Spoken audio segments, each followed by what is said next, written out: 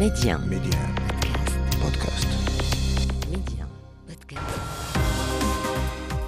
أهلا بك. وقتما تريد وأينما كنت نطلعك على آخر الأخبار. محتوى إخباري يومي سريع دقيق ومختلف، كل ما يهمك في العالم بنقرة منك. مرحبا، أنا شكري البكري وهذا أخبار كاست على بودكاست. مرحبا. من جنيف دعا المغرب مجلس حقوق الإنسان للأمم المتحدة إلى التعامل بموقف موحد وحازم وإرادة مشتركة في مواجهة الأفعال المتكررة لتدنيس القران الكريم.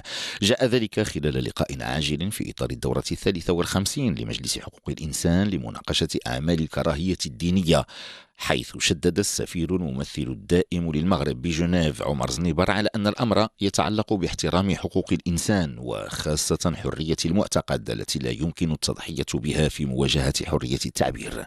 وأكد الدبلوماسي المغربي بأن الحرب ضد التطرف والعنف والظلامية يجب أن لا تكون انتقائية بأي حال من الأحوال، مشيرا إلى أن المغرب التزم دائما بالتعبير الحر عن الآراء، وفي نفس الوقت أكد باستمرار التزامه الثابت بتعزيز قيم الاحترام المتبادل والتسامح والتعايش وقبول الآخر.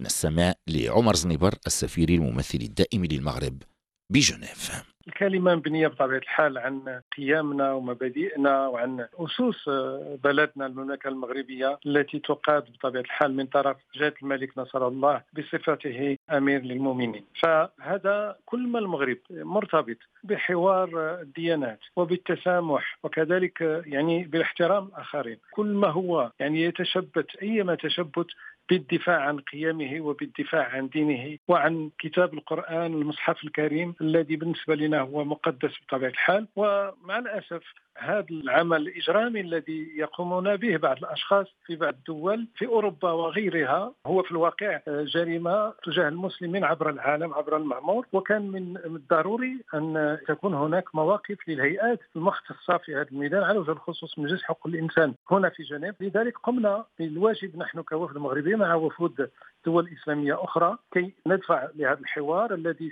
سينبثق عليه إجراءات بالنسبة للمجلس أن يتابع هذا الأمر، وأن بطبيعة الحال يجند كل الدول أعضاء المجلس بمختلف مشاربها وبمختلف تموقعها الجغرافي أو الحضاري أن تقوم بذلك، لأن هذا مبدأ أساسي. نحن لا نقبل أن يمس مصحفنا الكريم بذريعة حرية التعبير، وهذا ما شرحناه في الورقة وفي البيان الذي كان لي الشرف أن ألقيه باسم بلدنا. بالرباط وقع رئيس الحكومة عزيز أخنوش والرئيس المدير العام لشركة الخطوط الملكية المغربية حميد عدو على عقد برنامج لمضاعفة أسطول الشركة 4 مرات ومواكبة طموح المملكة لبلوغ 65 مليون مسافر في أفق العام 2037.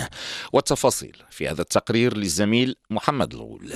هو عقد يغطي الفترة ما بين العامين 23 و2037 و2000 ويستهدف مواكبة طموح المملكة لبلوغ 65 مليون مسافر، إضافة إلى تعزيز مكانة ودور النقل الجوي في تحقيق النمو الاقتصادي والاجتماعي، وذلك عبر مساهمة الحكومة في المشروع الاستثماري الضخم للشركة لدعم تنافسيتها وتجويد ورقمنة خدماتها برفع مساهمتها في رأسمال الشركة، ما سيمكنها كخطوة أولى من تطوير حاضرتها. عزيز أخنوش رئيس الحكومة: اليوم كاينه 50 طائرة اللي كاينه في لافلوت ديال أوايا ماروك، واللي غادي تمشي حتى ل 200 طائرة في 2037، وهذا الشيء غادي يخليها إن شاء الله من الشركات الكبرى العالمية والجهوية، وغادي تلعب الدور ديالها في القارة الإفريقية، وتواكب المشروع الكبير كذلك ديال صاحب جلالة ديال التنمية السياحية في بلادنا. شركة الخطوط الملكية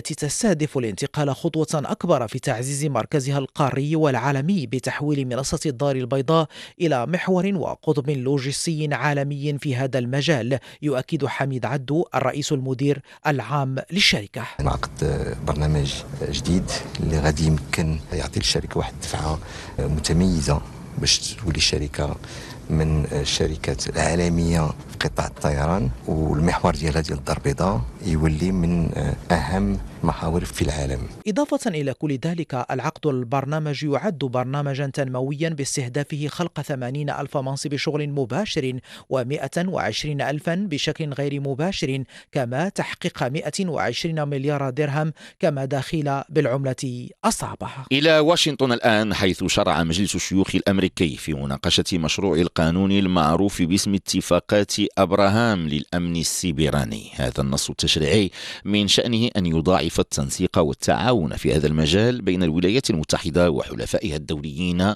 وفي طليعتهم المغرب. من واشنطن روبورتاج مراسلتنا إكرام بن عائشة.